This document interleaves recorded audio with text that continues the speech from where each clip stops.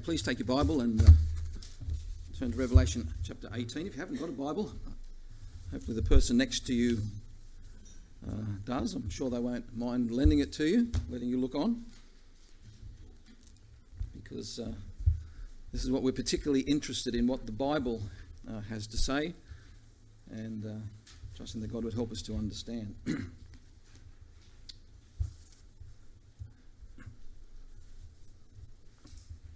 What, you don't have to answer the question, but what is an economist? What is an economist? I don't think we have any here. I have a few accountants, but an economist is a trained professional paid to guess wrong about the economy. Apparently so. It's a tough job, predicting the economic future. So what's the difference between an economist and a confused old man with Alzheimer's? The economist is the one with the calculator. First law of economists. For every economist, there exists an equal and opposite economist. And the second law of economists is they're both wrong. They say that economists were invented to make weather forecasters look good. Economists have been the butt of jokes over the years, but all jokes aside, many of us are curious about the current state of our national economy.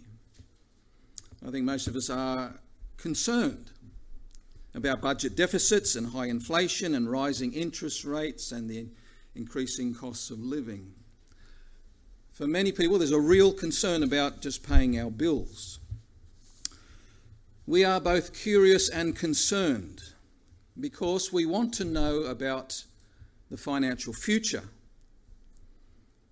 However, we're not just talking, and we're not even just thinking about a national economy. We're interested in the current state of the world economy, about the stock market and conditions of world trade and oil prices and wars that affect supply and global commerce, dollar values against foreign currency. See, perhaps more than any other time in history, we live in a world of global economics. No longer are the economies of the world isolated national economies, but we're all linked together because it is a shrinking globe. It's a global village now because of foreign trade. It's all tied together. We have what amounts to as a singular global economy. And that's very fitting because that's exactly what Revelation 18 describes as being a major component of the final form of the Antichrist kingdom just before the return of the Lord Jesus Christ. Now, last Sunday evening, we were in Revelation chapter 17, and we discovered that Babylon has two aspects. There's the religious aspect, and there's also the commercial aspect. Religious Babylon in chapter 17, and commercial or economic Babylon in chapter 18. And last week, Pastor Brendan made a very, very important point about a comparison. Religious Babylon is a whore, Revelation 17 says, who stands in comparison and in contrast with the true church, which is a pure bride for the Lord Jesus Christ. And we see her in Revelation chapter 19 and 21. Tonight we see another comparison and contrast. Commercial Babylon is a city which stands in comparison and contrast with what? The heavenly city, the New Jerusalem, which is coming, mentioned in Revelation 21 and 22. The Antichrist is all about counterfeit and substitutes. What will the global economy under the Antichrist look like? Well, without question, it will be capitalistic. It'll be luxurious, materialistic, capitalistic world. In fact, when the Lord Jesus Christ returns at the second advent, the world will be pursuing capitalism with vengeance. We know this because this is precisely the picture of the kingdom of the Antichrist. The individual who rules the world just before the return of the Lord Jesus Christ. The Lord Jesus Christ will set up a true kingdom of true prosperity. Without doubt, the Antichrist will be a remarkable leader. When you think about the terrible conditions upon the earth in the Great Tribulation period, death on a massive scale, disaster on a global scale, and under such circumstances then to create a prosperous world economy that generates incredible wealth, it's truly a remarkable achievement. No wonder all the world marvels after the beast. And yet his kingdom won't last, it will come crashing down. Babylon will fall. Of course, Babylon dates back to Genesis 11. It was a city that epitomized rebellion against God religiously and commercially, when you think about their enterprise. Through its long history, Babylon has always been that, a symbol of rebellion against God. And it's the essence of the Antichrist's kingdom in the tribulation period, rebellion against God, religiously and commercially. Now, there's a lot of debate about end-time Babylon, whether it's a literal city within a literal country, or whether it's just a figurative description of the essence of the Antichrist's kingdom. It's referred to as a city 7 times in this chapter. That's fairly repetitive. And so if we accept the city as literal, it would be a very literal interpretation of this chapter. Does it refer to the literal city of Babylon, a city in modern-day Iraq? Some Old Testament scriptures predict that Babylon would never be rebuilt. Babylon destroyed would never be rebuilt. But there are people that argue from the scriptures that the destruction of Babylon prophesied was not the destruction which has historically overtaken Babylon. They will allege that the prophecies against Babylon weren't literally fulfilled in history, and that the fulfillment of scripture, the destruction of Babylon, is described for us here. So some Bible scholars argue.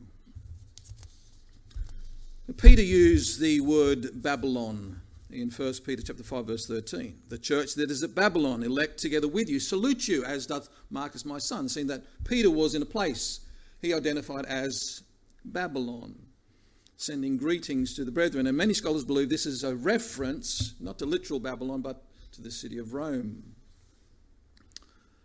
So is this talking about Rome in Revelation chapter 18? Or is the name Babylon used in Revelation 18 like it's used by Peter as a synonym for a wicked city, a Babylon-like city? Well, such details are not clearly revealed to us in Scripture.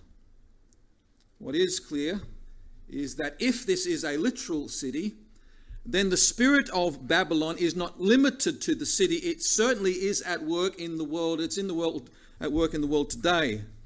The lust of the flesh, the lust of the eyes, and the pride of life is the essence of the world system even now. And yet all of that will rise to a profound level in the tribulation period. They are the hallmarks of the Antichrist's kingdom, regardless of the nature of his physical headquarters. But with that in mind, let's come to the text and see what the scripture text has to say.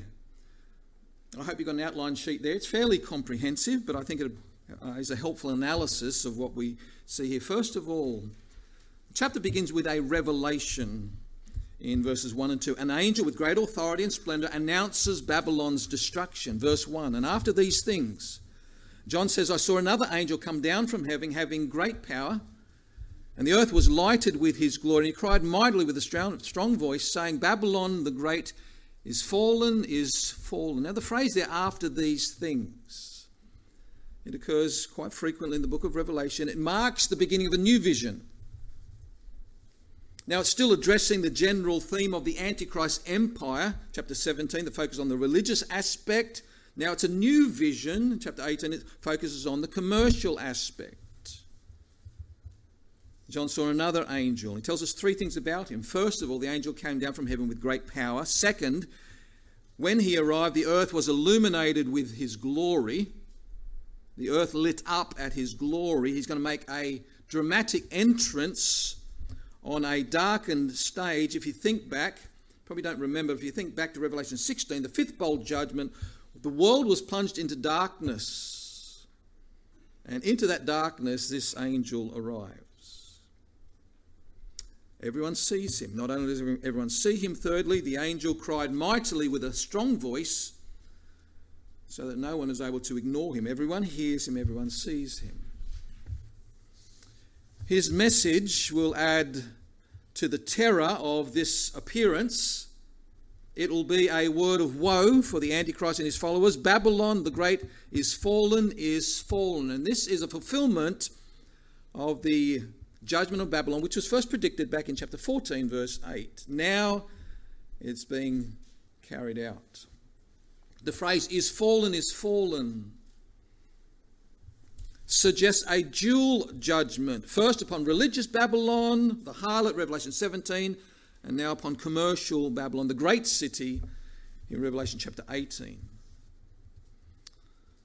This thought of dual judgment is amplified in verse 6, where God announces that Babylon will receive double for her many sins. We'll enlarge upon that in a moment. But let's consider the passage and see the reasons why the city was destroyed. There are 7 reasons given for God's judgment upon Babylon. First of all, it's become a den of demons, verse 2. Become the habitation of devils and the hold of every unclean spirit. The Bible tells us that the demons are free to roam the atmosphere while others are bound. Yet in the tribulation period, we were told back in chapter 9 that at the sounding of the 5th trumpet, thousands of demons are released from the abyss. And then again, same chapter, verses 13 to 16, at the sounding of the 6th trumpet, 200 million demons are released, it says, from the river Euphrates. And all of these released demons, together with the demons that also freely roam the earth, will be, what's it say, verse 2, confined to Babylon. What's it say? Babylon will be the hold of every foul spirit and the cage of every unclean and hateful bird. Unclean and hateful represents heaven's view of them. Demon worship will have its home in end-time Babylon, as it has had a home in Babylon in the past. In Daniel's day, Babylon was the home of magicians and soothsayers and astrologers. These were all official advisors to the king. All of today's cults of Satanism and Spiritism and occultism and witchcraft and astrology will in the end times gravitate towards Babylon. It will become a center. Modern science has proved itself a poor practitioner for the diseases of the soul, and people are turning even today more and more to the occult world, both in curiosity and credulity. And in the future, Babylon will be the natural home of every such cult. The city will be haunted by evil spirits who congregate there in their millions. Secondly, the city is filled with fornication, verse 3. Babylon's destruction is also because all nations have drunk of the wine of the wrath of her fornication. And the kings of the earth have committed fornication with her. The extent of Babylon's influence is here clearly stated. Like a harlot, she has wooed and won the nations. by her flirtations. The people of the earth have drunk so eagerly from her intoxicating cup that they no longer have any power to resist. Very descriptive of the way that she behaves and the way that the world responds. It's a relationship based upon immoral principles. It's all based upon lust and self-interest with no regard to God and his principles. This is life in the city of Babylon. Fornication and just all the everything that implies, and every breaking of every principle and rule of God is what epitomizes this place. Thirdly, it is materialistic to the core. The merchants of the earth have waxen rich through the abundance of her delicacies. You can see her riches there in verses 12 to 14. What a catalogue of opulence. It's a vivid picture of a great commercial city, trafficking in every luxury that the heart could desire. Certainly this is Old Testament economy. This is the world's Vanity Fair. It offers articles of adornment and display, beautiful things to grace the mansions of the millionaires of the world.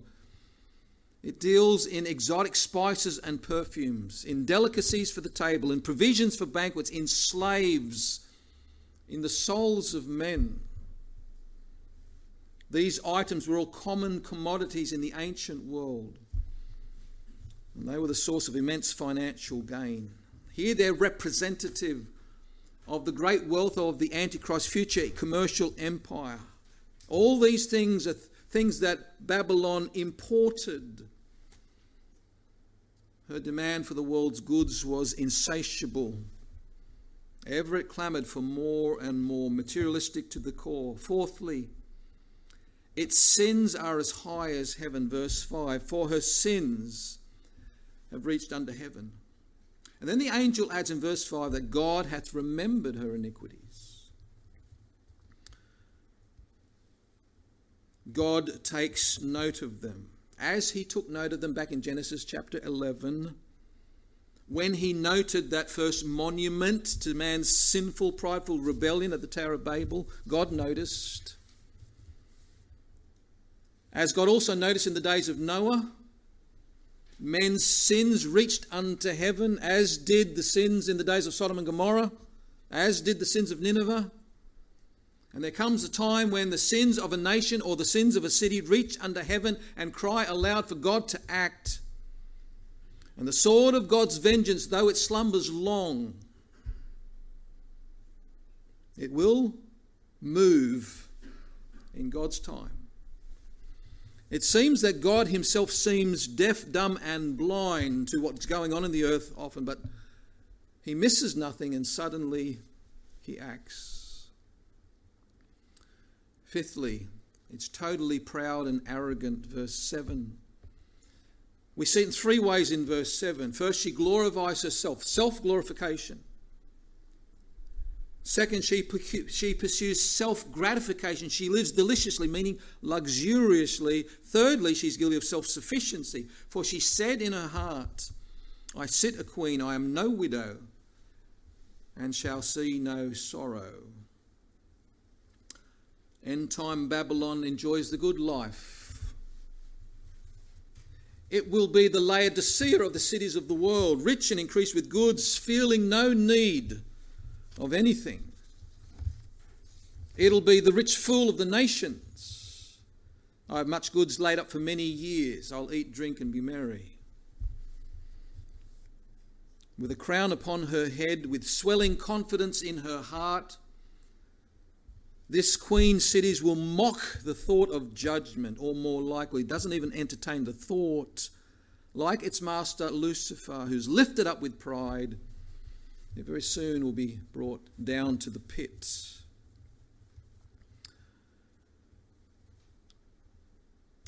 Next, it's buying and selling human slaves. We hear a lot about human trafficking today. I suppose it's always been. It is today. It will continue. to a level of great condemnation in the future. And then lastly, it deceives the nations and kills the saints. Final reason at the end of the chapter for Babylon's judgment is that her sorceries deceived all the nations. What sorceries is from the Greek word from which we get the English word pharmacy or pharmaceuticals. When the word is used in the New Testament, it refers to magic and to occult practices. In other words, Babylon's entire hold upon the world will not be entirely due to her economic power, but also her occult influence, which results, John tells us here, in many, many things, but John tells us here, it results in the murderous slaughter of God's people, verse 24, for in her was found the blood of the prophets and of the saints, and of all that was slain upon the earth. Brethren, the world system has always been the enemy of the Christian. James makes this point in his epistle. He makes the point, I'm paraphrasing, he says, the world is not your friend. He says, the world is not your friend. These are the ones that kill Christians. These are the ones that persecute Christians. And you're trying to imitate them. And you're trying to follow their ways. You're trying to be respected by them and accepted from them. He said, they're not your friends. They don't have the same values at all. They're anti-Christian. Therefore, God's judgment is upon it. Therefore, God orders his people, don't be conformed to this world. Or in the case of the tribulation saints here, he says, leave the corruption of the city. Leave the corruption of the city. Come back to verse 4. Talks about the removal, verse 4. God's judgment is upon this commercially prosperous but morally bankrupt society. It's to be avoided. Another voice from heaven comes out and makes it clear. The angel proclaims, come out of her, my people. It's a call to God's people living in the tribulation times. The tribulation saints, it's a call to them to disentangle themselves from the world system. The world has ever been the enemy. The world, the flesh, and the devil. It's going to be the same in the tribulation period. The tribulation saints still got to battle the flesh. Still got to battle the devil. Still the allure of the world is still there. It's always there. It's never our friend. Christians of every age have had to heed the warning. 1 John 2, 15 to 17. Love not the world. And how easy it is for us to become fascinated with all the things that the world has to offer. Like a person taking a sip of wine, and then another one, and another one, and another one. The drink deepens. We find ourselves wanting more and more and more. The world system that opposes Christ has always been with us, and we must be aware of its subtle influences. But the world system here satisfies the desires of the earth dwellers who follow the beast and reject the Lamb. But worldly things never permanently satisfy God's people. They don't satisfy, they don't last. The love of pleasures and possessions is but an insidious form of idolatry. Demonic in origin, destructive in its outcome. In all ages, God's people have to separate themselves from that which is worldly, that which is anti-God. When God called Abraham, it was a call of separation. Get out from among your people. Get out of this country. Get away from these people. The call to Lot was also a call of separation. It's in the cities of Sodom and Gomorrah. God called him out. God separated the Jewish nation from Egypt. He warned them, don't go back. And today the church is commanded to separate itself from that which is ungodly. Don't be unequally yoked together with unbelievers. Come out from among them, be ye separate, saith the Lord. 2 Corinthians chapter 6. That doesn't mean that Christians should think themselves to be superior or pharisaical in their attitudes. Or we must withdraw from contact with people and treat them in a nasty way personally. Not at all. We are ambassadors of Christ. We're in the world, but we're not to be of the world, not to be pressed into this world's mold, which is anti-God and under God's judgment. We see that in point 4. We read all about the retribution. The city is destroyed by God himself. In verse 6, the angel now speaks to God. His call for vengeance on Babylon parallels the prayer of the martyred saints. Lord, how long, O Lord? How long until you enact vengeance? Chapter 6, verse 9. But now the time has come for God's vengeance to be enacted. The time has come for destruction. Notice the severity of the destruction. Verse 6. The angel asked that God reward her even as she rewarded you, and double unto her double according to her works. The angel requests that God give back to Babylon double unto her according to her works, with the cup which she hath filled to her double. Literally, it reads double the double things. Double the double things. It's a request that Babylon's punishment fit her crimes. Double has been her iniquity. Therefore, double should be her punishment. It's not saying that God will give her double that she deserves. You know, she's so bad she gets double punishment. It's not saying that. She is so bad, she's done doubly bad. Therefore, the judgment should be doubly severe. Same idea is in verse 7. The angel calls on God to enact complete vengeance on Babylon. How much she hath glorified herself and lived deliciously, so much torment and sorrow give her. How much, the phrase is how much and so much. How much, so much is a call to match the punishment to the crime. That's the biblical principle of justice. And for her sin, Babylon is to receive, what's it say? Torment and sorrow. The Greek word for torment literally means torture. The word for sorrow refers to grief that the torture produces. Hell, brethren, will be a place both of unimaginable torment and crushing sorrow. The grief. Verse 8 says, therefore shall her plagues come in one day, death and mourning and famine, and she shall be utterly burned with fire, for strong is the Lord God who judgeth her. Notice the suddenness of this destruction. The judgment from heaven destroys the city in a single moment.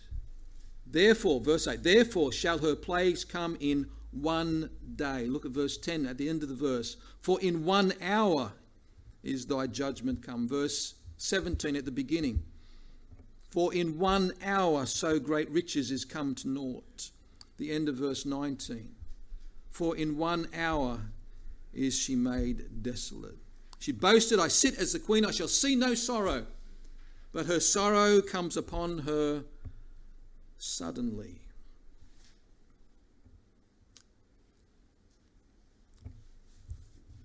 Economies can fail very suddenly. God is slow to act. He lets sin go and grow without seeming to do much about it. But sooner or later, when the time comes to act, God acts in wrath. When the iniquities of the Amorites are full, God said, then he will act. God said to Abraham, it'll take a long time. It'll be a long time. But I'm not going to punish the Amorites for their wickedness until they reach a certain amount of fullness. Same principles applies to the judgment of Babylon. The entire world system of wickedness, it continues for a long time. But let no one be deceived. All the sins are rising up to the Lord. God's wrath will be suddenly revealed. They are, as it says in Romans chapter 2, treasuring up wrath against the day of wrath and the righteous judgment of God. God's anger will eventually suddenly fall. Notice the reaction to the sudden destruction of Babylon. There are two basic reactions to the fall of Babylon, and they're opposite one from the other. There are those that are full of remorse, and there are those who rejoice. The great remorse is by those who are unsaved, those who have profited from the city's influence and trade and power, those who have benefited and enjoyed the city's wickedness and its wealth. And under that group of people, three specific groups are described. Verse 9, there's the kings of the earth. Verse 9, there's the merchants of the earth. And in verse 17, there's the shipmasters, the mariners of the earth or by the sea. And these three groups are easily recognizable by what they cry out. Verse 10. Standing afar off, for fear of her torment, saying, "This is the kings of the earth." They say, "Alas, alas, for the great city of Babylon." In verse 16, the merchants say in verse 16, "Alas, alas, that great city that was clothed in fine linen." And then in verse 19, there the shipmasters, the mariners, weeping and wailing, saying, "Alas, alas, that great city."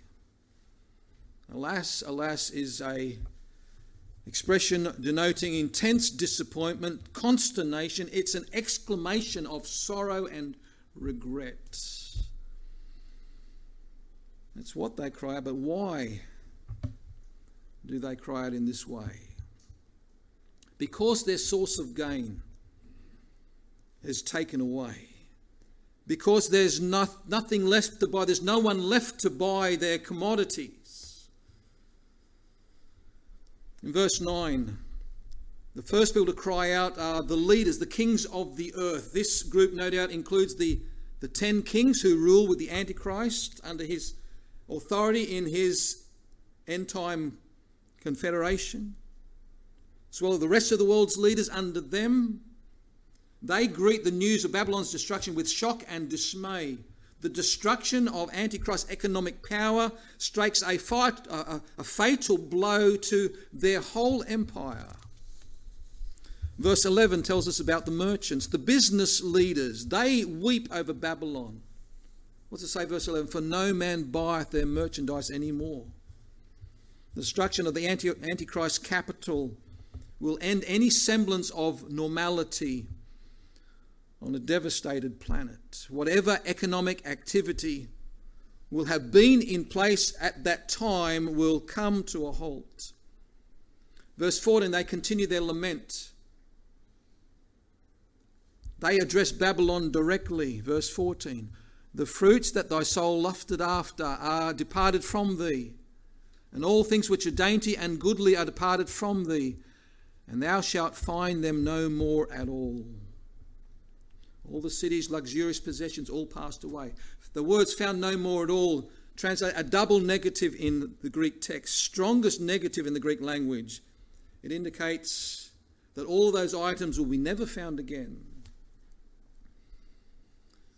In verses 15 through 17, the merchants stand at a distance because of fear of her torment, weeping and wailing. Verse 16 is saying, "Alas, alas, that great city that was clothed with fine linen and purple and scarlet, decked with gold and precious stones and pearls, for in 1 hour so great riches is come to naught."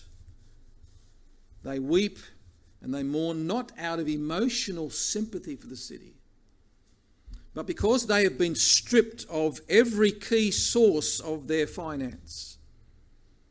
These greedy merchants are a classic illustration of those who in all times have gained the world but lose their own soul.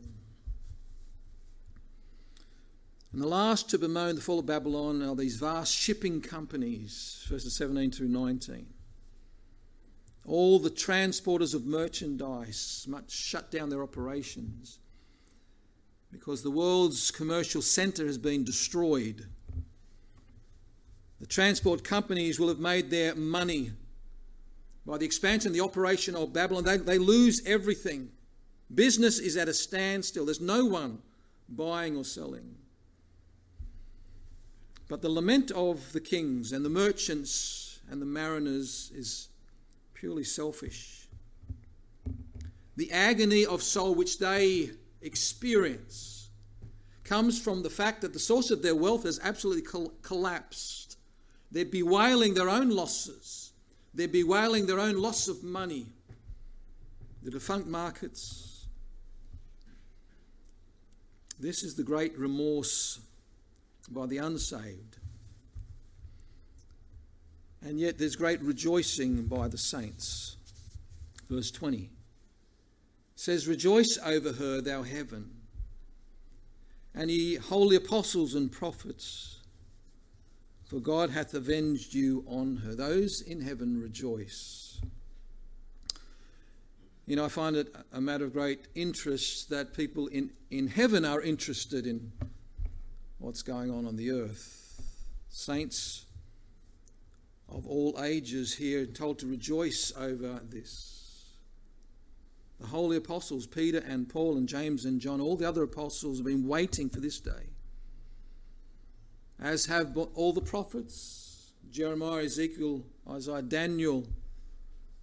All the other prophets have a long time been waiting for the fulfillment of their own words. And now they can rejoice that their prophecies are being carried out to the full. Heaven provides a completely different perspective than the Antichrist's earthly followers. And then the angel who began speaking in verse 4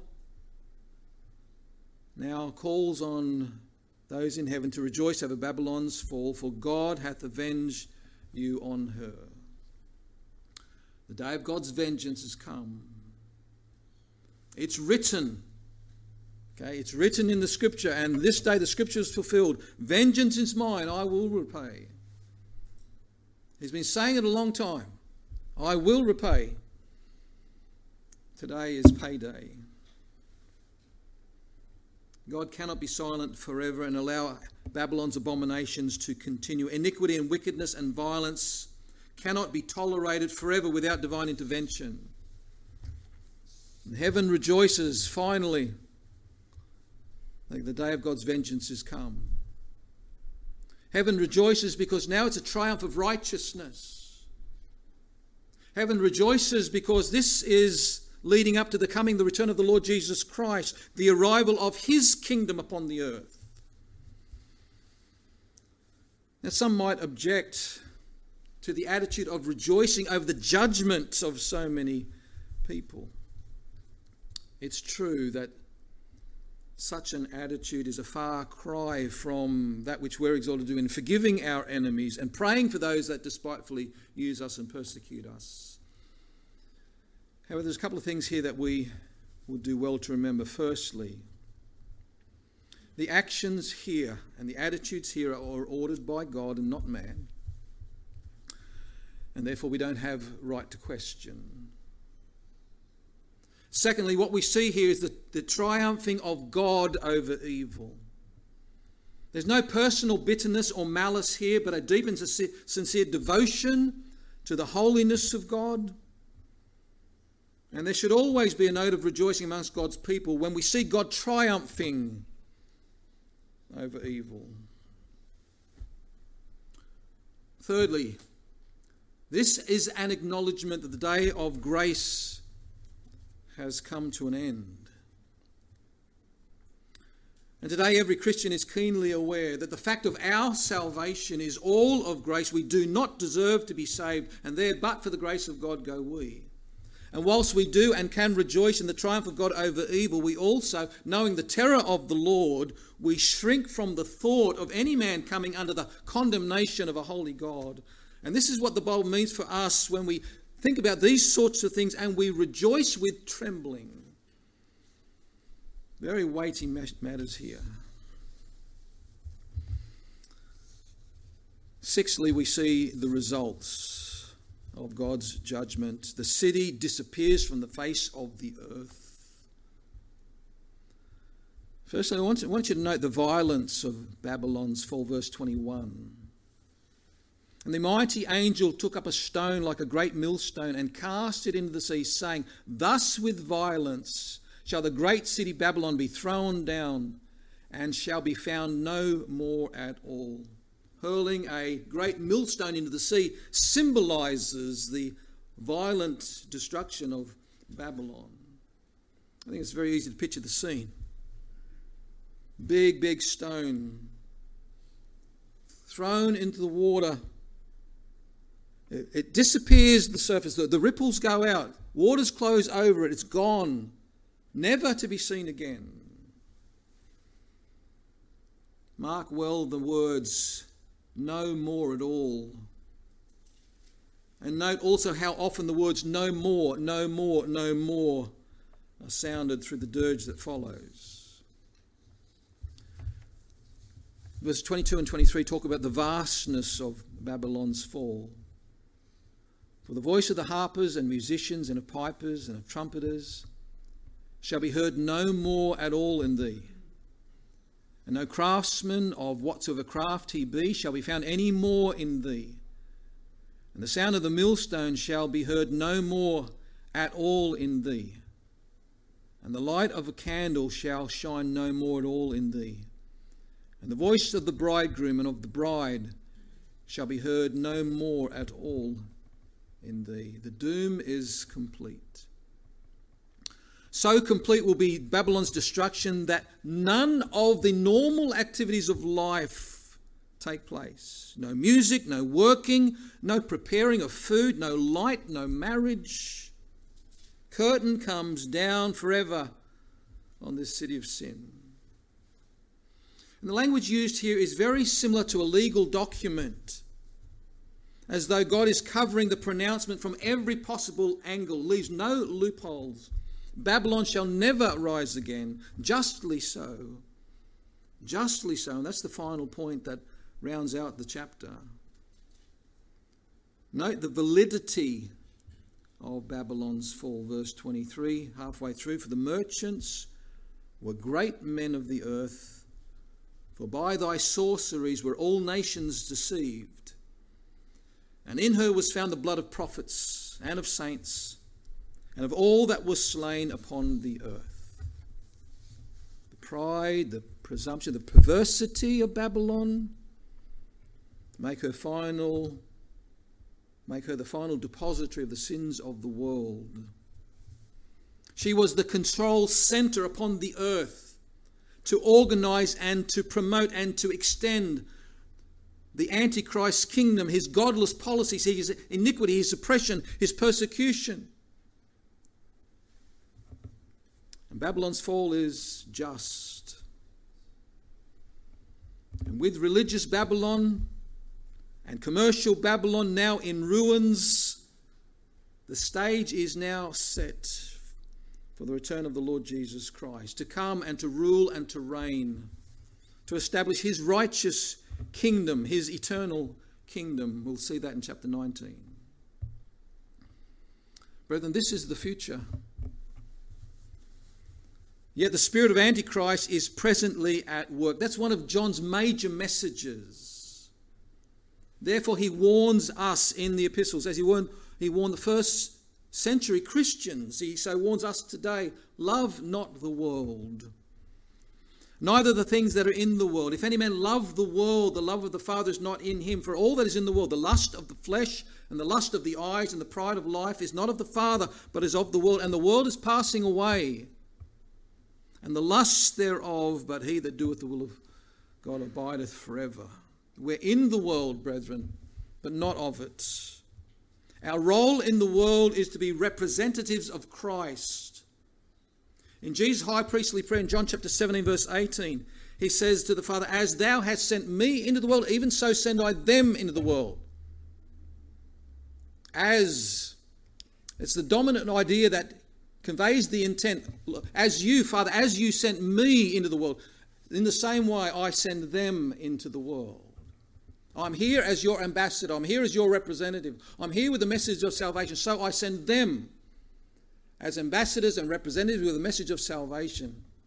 This was my role in the world. This is their role in the world. To be ambassadors for Christ. We're God's people. We're not of this world system. And when professing Christians align themselves with the world, any of its worldly societies, whether it be for our own shameful enjoyment, or whether it be for the pretense that we're going there as being a testimony, attempt to change the world, we violate a plain teaching of the Word of God. The reason why is plain. Her sins have reached unto heaven. God hath remembered her iniquities. Babel's tower of stones, Genesis 11, did not reach unto heaven as they hoped, but her sins did. God says to his own people, I will forgive their iniquity. Their sins and their iniquities will I remember no more. But the sins of unchanging and unrepentant Babylon will he remember, and he will punish. The day of reckoning is coming. This is the fate of Babylon. What does the word of the Lord say? Come ye out from among her, my people. Be not partaker of her sins. Come out from her, that you might go back to her as an ambassador for Christ, holding high the word of life, the light of the gospel. This is our role in these days. Let's pray.